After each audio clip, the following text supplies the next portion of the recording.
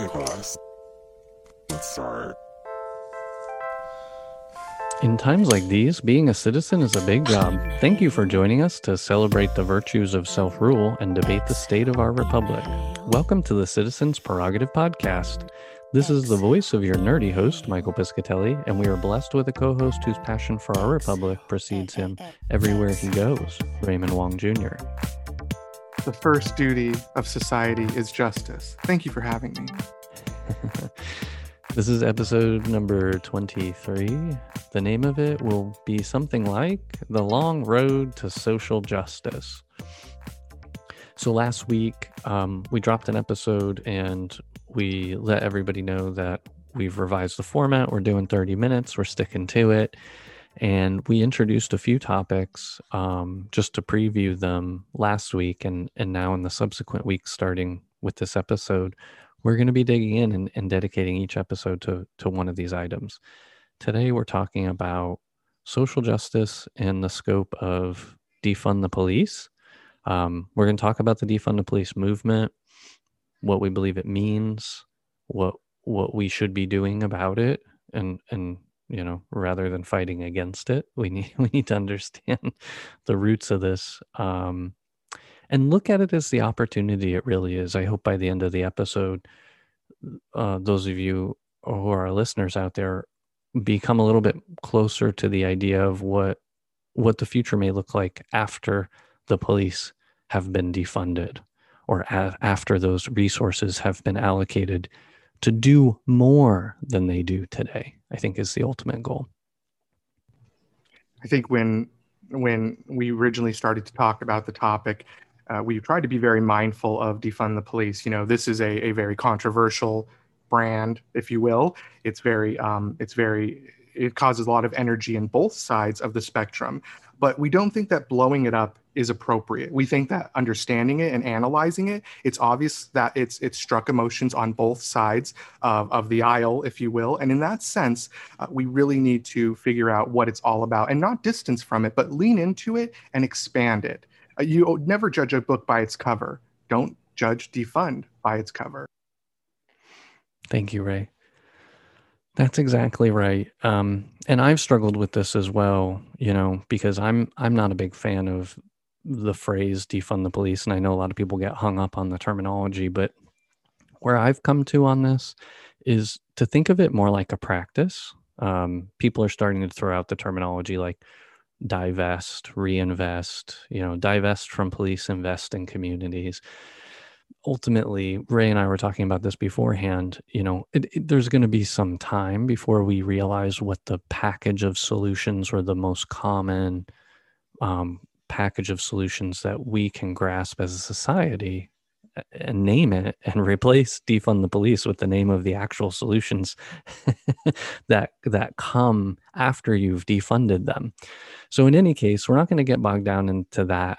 We just want everybody to consider this as a practice. Defund the police is a practice for all of us to move towards a future where we've achieved more equilibrium in the social justice space.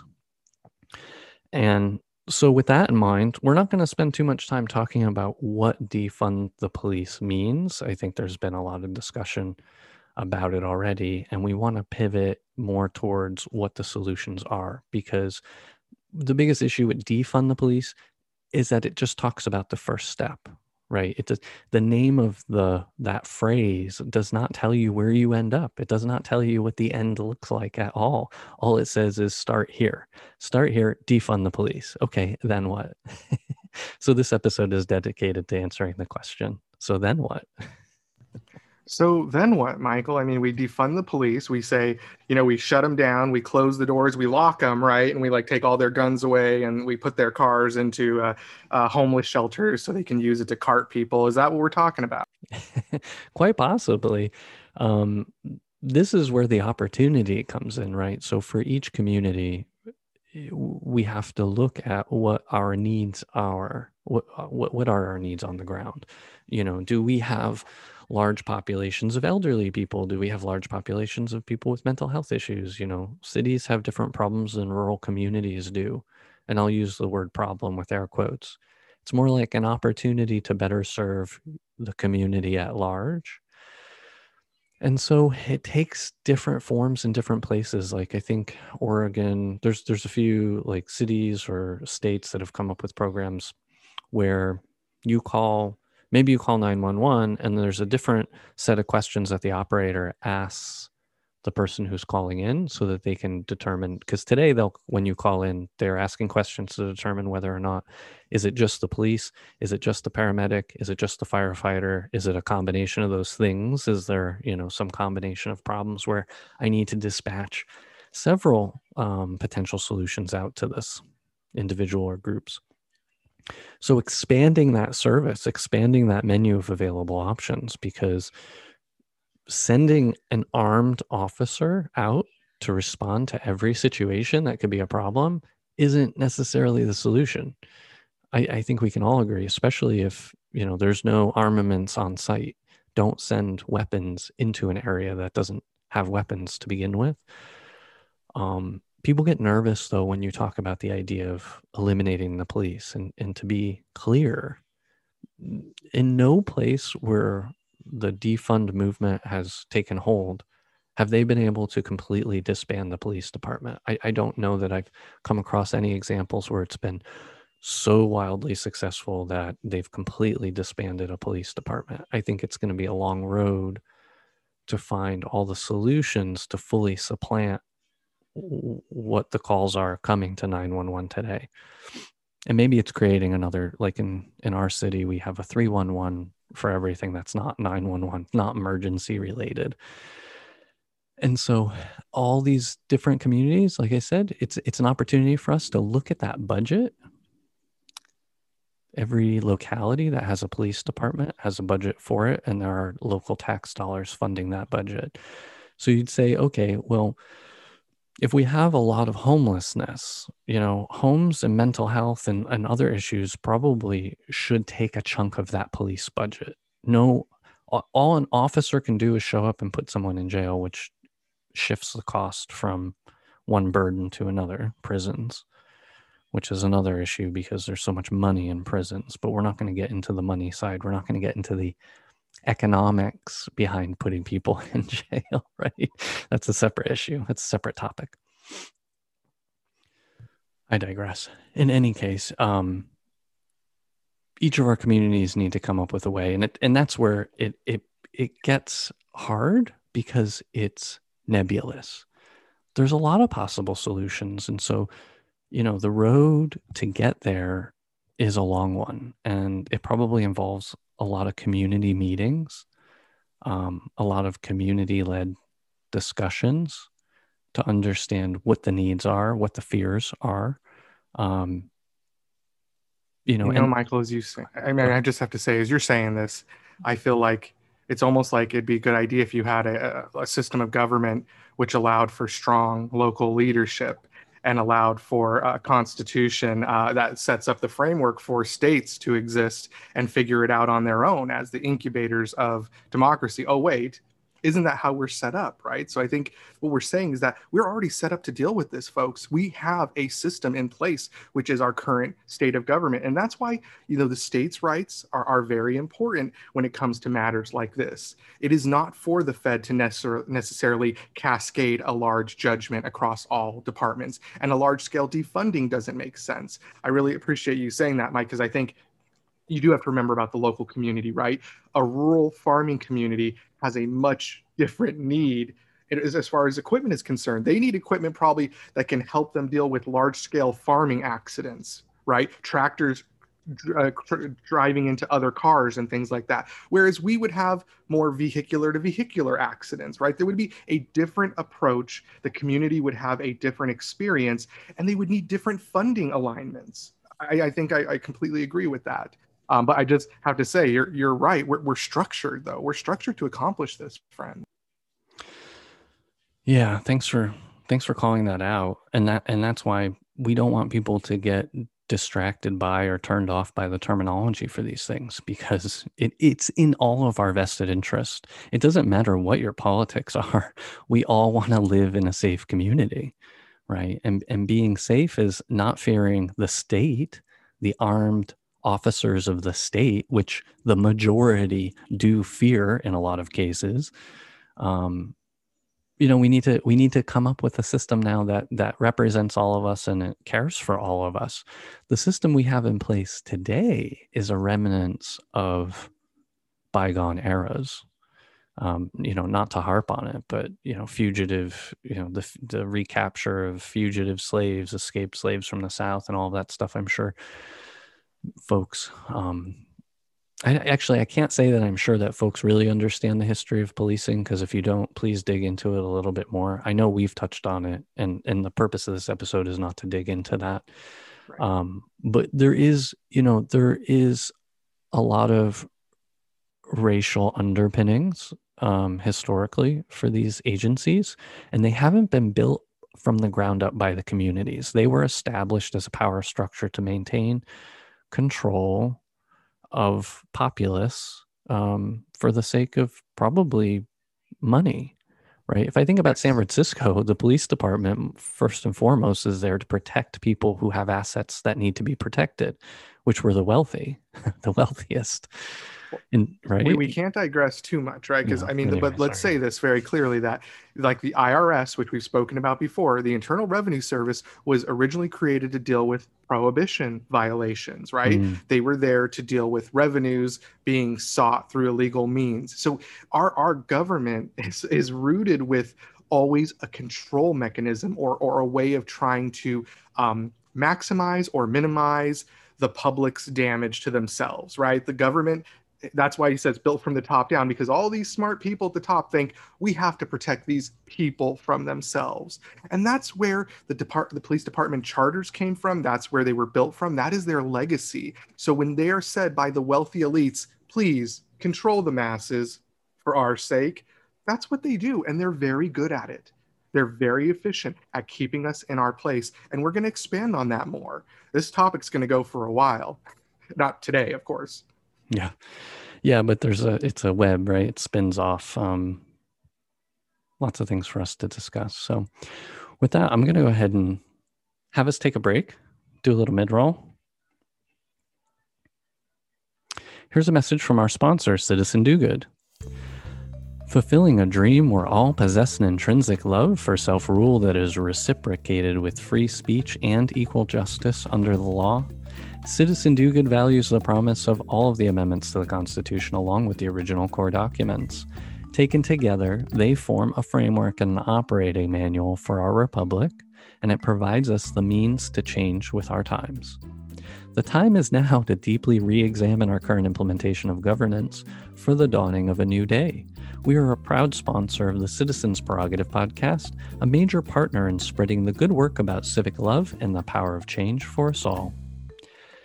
Help us stay on mission and grow this community by rating the podcast with 5 stars on iTunes, through the app on the web, or on your device. If you don't feel like you can give us 5 stars, let us know why on our sponsors Facebook page, Citizen Do Good. Like and follow that page to help out even further. Make sure you've joined our newsletter at citizendogood.com. You'll get updates every couple of months on all of our antics, not just the podcast. And while you're there, check out the shop, which has your favorite merch and provides a way to make a one-time contribution to help us pay for production and hosting costs. Feel free to share any suggestions you have directly through the Contact Us page. Thanks for your support. So Ray, I kicked us off of a digression heading into the mid-roll there. Well, that was definitely going to bring us. I felt like we were going to get back into the essence, right? So defund, yeah. The point is those things were set up, right? They were set up before us, not for us, for other reasons, and now is the time for us to kind of like pull back the veil and say, what do we want for our tax dollars, right? It's the first time we get to construct, I was going to call it like a public service to protect and serve. I was thinking, like, do we really have to reinvent the wheels? Like most companies have figured it out, right? How do you defund? Like they minimize costs all the time. And one of the ways most companies did it is they introduced key operating metrics. And then some of the staff can't meet key operating metrics and they attrite. and it reduces the overall size of staffing. I've seen it done time and time again in corporations. And so that's the same thing we could do for the police. Why don't we have metrics that show number of shots fired, number of people successfully delivered to justice, number of rulings in the cop's favor, right? Why don't we just put some core baseline metrics to what's important to us as citizens? How many, we want to promote the people that kill the least people, the people that properly deliver justice. I think there are ways to put key metrics, and I'm wondering if defund the police should start with, let's see what the police is doing to make sure they are properly run. Like, what are their leadership metrics? What are their promotional structures? Yeah, what are the metrics that measure how safe they are keeping communities? And if it's how many dollars they brought in, which I bet you're going to find some, I bet you will find some organizations that focus on how many tickets they issue and things like that. That's a problem, right? And we broached on that a little bit. A lot of police departments, we need to also remember, is that they were created to bring fine income, right? To assess tickets and bring income into city coffers, because some cities had no other ways to make revenue outside of the police department. And that was true for Ferguson, right? They had a deep review and where their police department was funding a huge portion of their city government. And that's what we're talking about. Defund the police is a holistic look at all of these components and special interests that have weeded their ways into, racism being one of those, weeded their ways into the system. Yeah. And I was just thinking about loss of life as like a metric, and if minimizing loss of life was critical, I'm thinking to myself, like all of these scenarios where I would expect the police to show up, like the most obvious one would be, for instance, maybe bank robbery. Right. That's what I was going to say too. How funny we're so like, I was in my mind, I was like, bank robbery, right? Like what else? We can all agree, right? Can't we all agree? Not a bakery robbery, but a bank robbery. Not the bakery, the bankery. So, the bank robber is always typically throughout history the easiest one to point at and say, okay, well, we want police officers to show up at the bank robbery. And I'm like, well, now I'm running through my mind and I'm like, oh, I'm thinking about how we're executing the follow-up after the insurrection. A lot of these law enforcement activities where maybe the way to do the least harm is to let people finish what they started and go get them later. Now, I know this is kind of crazy, but like I'm thinking of a bank robbery. And if the police show up and they start shooting back and forth, right, you're going to have bystanders. You're going to have a problem. Just let the bank get robbed. This is going to sound crazy, but let them finish the robbery and go get them later.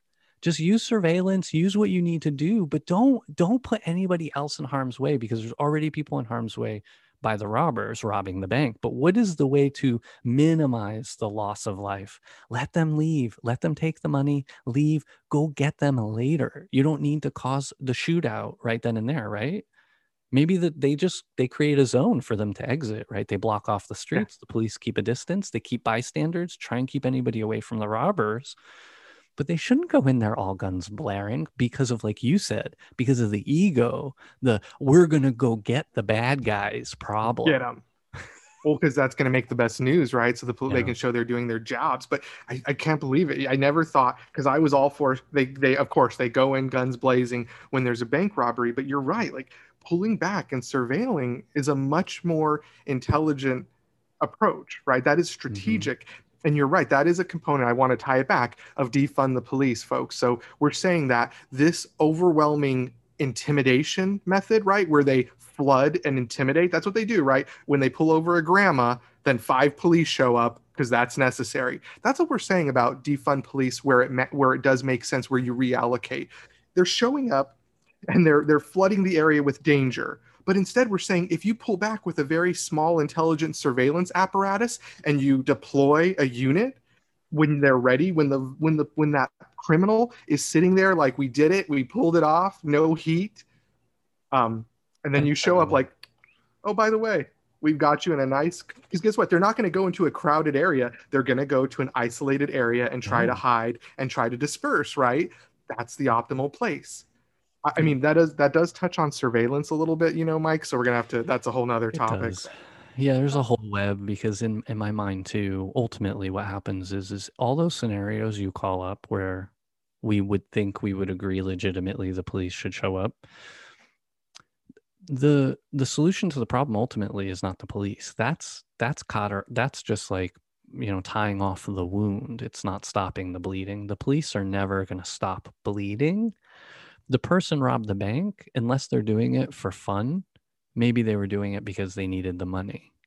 And so if we had a society where people didn't have to rob to eat, right? They didn't have to rob to have money for basic necessities, chances are theft would decrease. Like if everybody had enough, that's really the core problem. There aren't a lot. I'm gonna venture a guess that there aren't a lot of thieves that are robbers for the fun of it. Not to say that there aren't, but I think the vast majority of cases where people need something, and that's why there's a robbery or something like that is underway.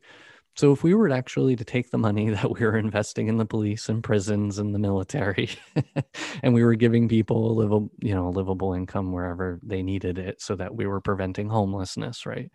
That's a core fundamental solution that allows you to defund the police, right? It Yeah. enables you not Yeah. to necessarily need the police force if you solve some of the other problems around it. Go ahead.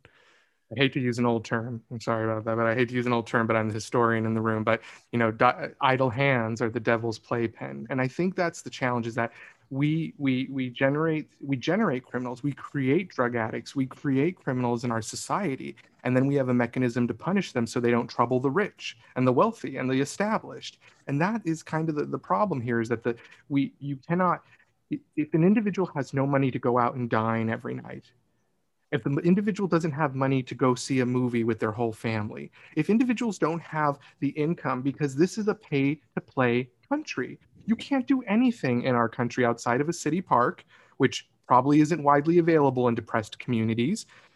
Outside of that, you don't have many options. So what happens is that people are depressed. They need to fill their time. They don't have necessarily electronics to fill their day. They don't have the iPads. What happens is that I think that drugs are cheap, they're accessible, and they fill the time. And that's what happens to so many individuals. And they get caught in that string inadvertently, but also just to try to ease the pain of not being able to live the lives they see on TV. The best outlet they have to anything, you want them to sit in front of the TV all day and be content with living vicariously through all of these wealthy people. And that's not good enough for some people. Some types, to supplement that, they take a little something to take the edge off after they work their 12 hours and still don't have enough money to feed their family. It is a complicated scenario to be in. And people who sit at the top and judge, and the officers who sit and judge, because there are officers who will say to people, don't do drugs as they're being arrested.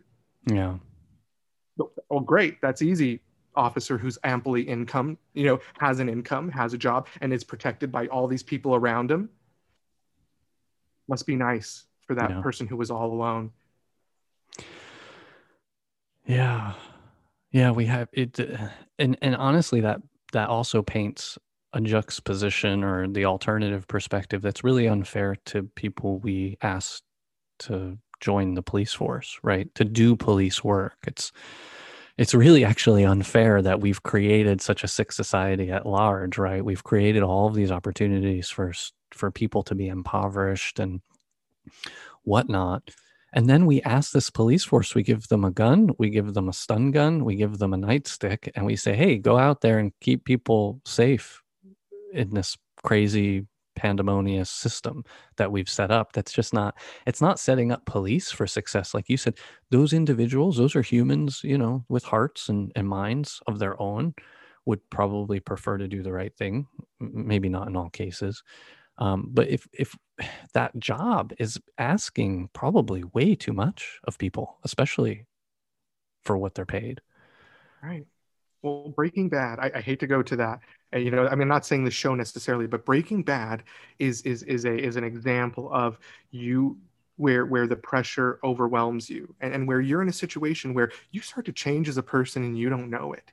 that is the problem with our society, is that Yeah. before you even know it's happened, it's happened. You are no longer the person you were because you've been forced in a position, and your brain neurons have realigned to this negative, depressed, constant state of aggression, and all you have is your ego. So I do sympathize. Again, I agree with you, Michael. The police are not to be blamed. There is a level above. We always talk about in our podcast. We'll keep talking about it. We're looking at the bosses above. Okay, above the police chief, above even the council, the city council. Mhm. There is someone higher pulling the string, making sure nothing changes and trying to keep that string intact. And he doesn't need much help. It's like spider web. It's really, really sticky, but they are doing everything they can to keep us stuck. Yeah. Yeah. That culture, the environment that they create, is where those expectations come from, right? And that's where the culture from policing, et cetera, comes to bear. And then the unions. I mean, we haven't talked about police unions and all that, but again, that's more of a focus on what we would be moving away from. So I don't want to harp on unions, but Well, this we won't have to, because they did quiet down. I mean, they came out pretty loud and strong during the social justice movement. Let's just be honest. Yeah. And then they quickly backed off because they realized, wait a minute, we have all the power. Oops. Maybe we shouldn't complain about being abused when we have the guns and all the power. That backlashed pretty quick on them. Yeah. Yeah, especially because of those, I forget what is it, qualified immunity and things like that. There are things that they enjoy that regular citizens don't ever get the benefit I think one of the main unions out of New York was like, you better start treating us with respect. And it just like the tone was way, I mean, so you tone guys deaf. work for us. We pay your salary. We've got this whole thing set up, it's wrong for today. I don't know that it was right for any time, but it's definitely wrong for today, the way that's structured. So for the takeaway for everyone that's out there, because we're quickly going to come up in the end of this episode, I think what we want you to understand is that we all need to be open to the idea of funding solutions to material problems. And one size fits all police department for any city or municipality is not that solution. We see the evidence of it very clearly. So we need to diversify the solutions that we're deploying on the streets for one another. And also, back to the point, Ray, you made earlier, I think it's really important. As long as we do have police, as long as we do have armed state troopers with authority over us, that they should be reflective of the communities that they're policing.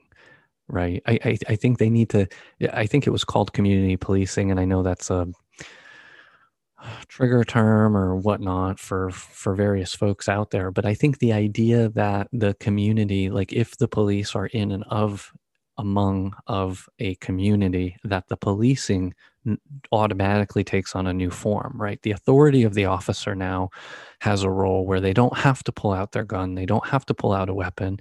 There is mutual respect. And this is an officer of the law. So we're going to, allow this person to help resolve some conflict in the community.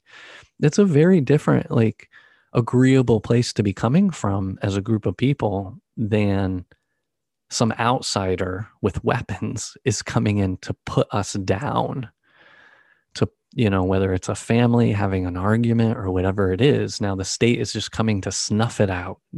No concern about who's who or what's what. And that's what we really need to get away from in the interim. We need to start building, closer relationships so that, we're helping one another more than this adversarial force coming down upon communities as we move towards a future, right, where we have a diverse set of services so that there isn't only one response when I call 911.